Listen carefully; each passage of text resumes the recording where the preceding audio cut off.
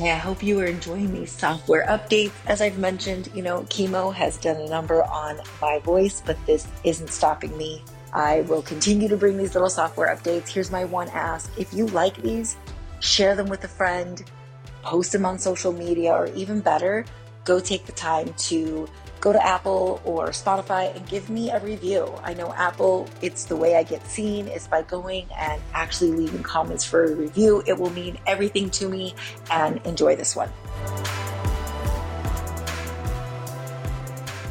I know I cannot be the only one that for years, or maybe you're currently like this, in that you saw your food as just a means of losing fat, maybe a means of, getting by. It was never really from a health perspective.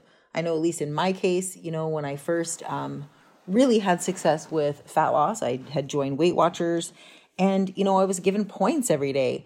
And while I'm sure they educated us some on, the healthy aspects of picking certain foods, it really was just a matter of, hey, you got this many points every day and you can spend them how you like. And while I totally appreciate and agree and support that thinking, because if you've come from restricted eating, you really need to have the freedom to eat what you want, to see that that is not a factor. Good versus bad food is really irrelevant when it comes to, say, just purely weight loss, fat loss, all of that, right? But what it wasn't teaching me is, just what was good for me and what was healthy for me and what would really help me over time. And so one of the best things that I've done is I just have this analogy with my car and using higher octane fuel. So as you know, I started with like a Scion TC, way back then.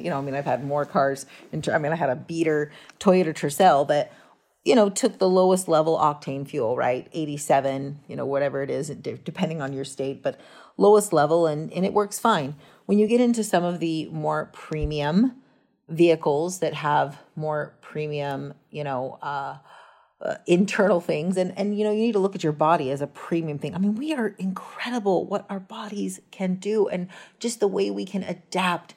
We really need to see these machines as, real premium product. So if you're seeing it that way, you see that, when you take a car, if we take a car to the gas station, and it's a premium car, it's going to say when you open up that, gas tank, that it is going to recommend that you have the premium fuel, because while you can put in the 87 or the 89, putting in the premium fuel is going to help operate the machine better. It's probably even going to be a little more fuel efficient, which is crazy, right? You're spending more money on it. And it's going to help the longevity of the vehicle. When you get into race cars, you really see the difference in the performance. When we used to take our cars up to the track in Canada, they have a race fuel station right there at the track that you can fill up. And it's a crazy amount of money, to fill it up. But we would use that when we would go to the track, because we knew that every little bit helped in terms of really supporting the machine to be working at its best. Well, we need to see our bodies in the same lens. High octane fuel is going to be these single ingredient foods that offer you micronutrients, nutrition, and all of the things, right? And we will start to see the difference. This also helps us when we get to making decisions on food, when we really start to connect the dots with, this is going to make me feel better. Because I'm not going to lie, all these calorically dense, highly palatable foods that we love to see on all the end caps in stores, sugar ridden. I love it all. I love all those things. But I had to start to make a connection with how it made me feel, or even more so, how the good food, how these healthy foods, the high octane foods were really making me feel.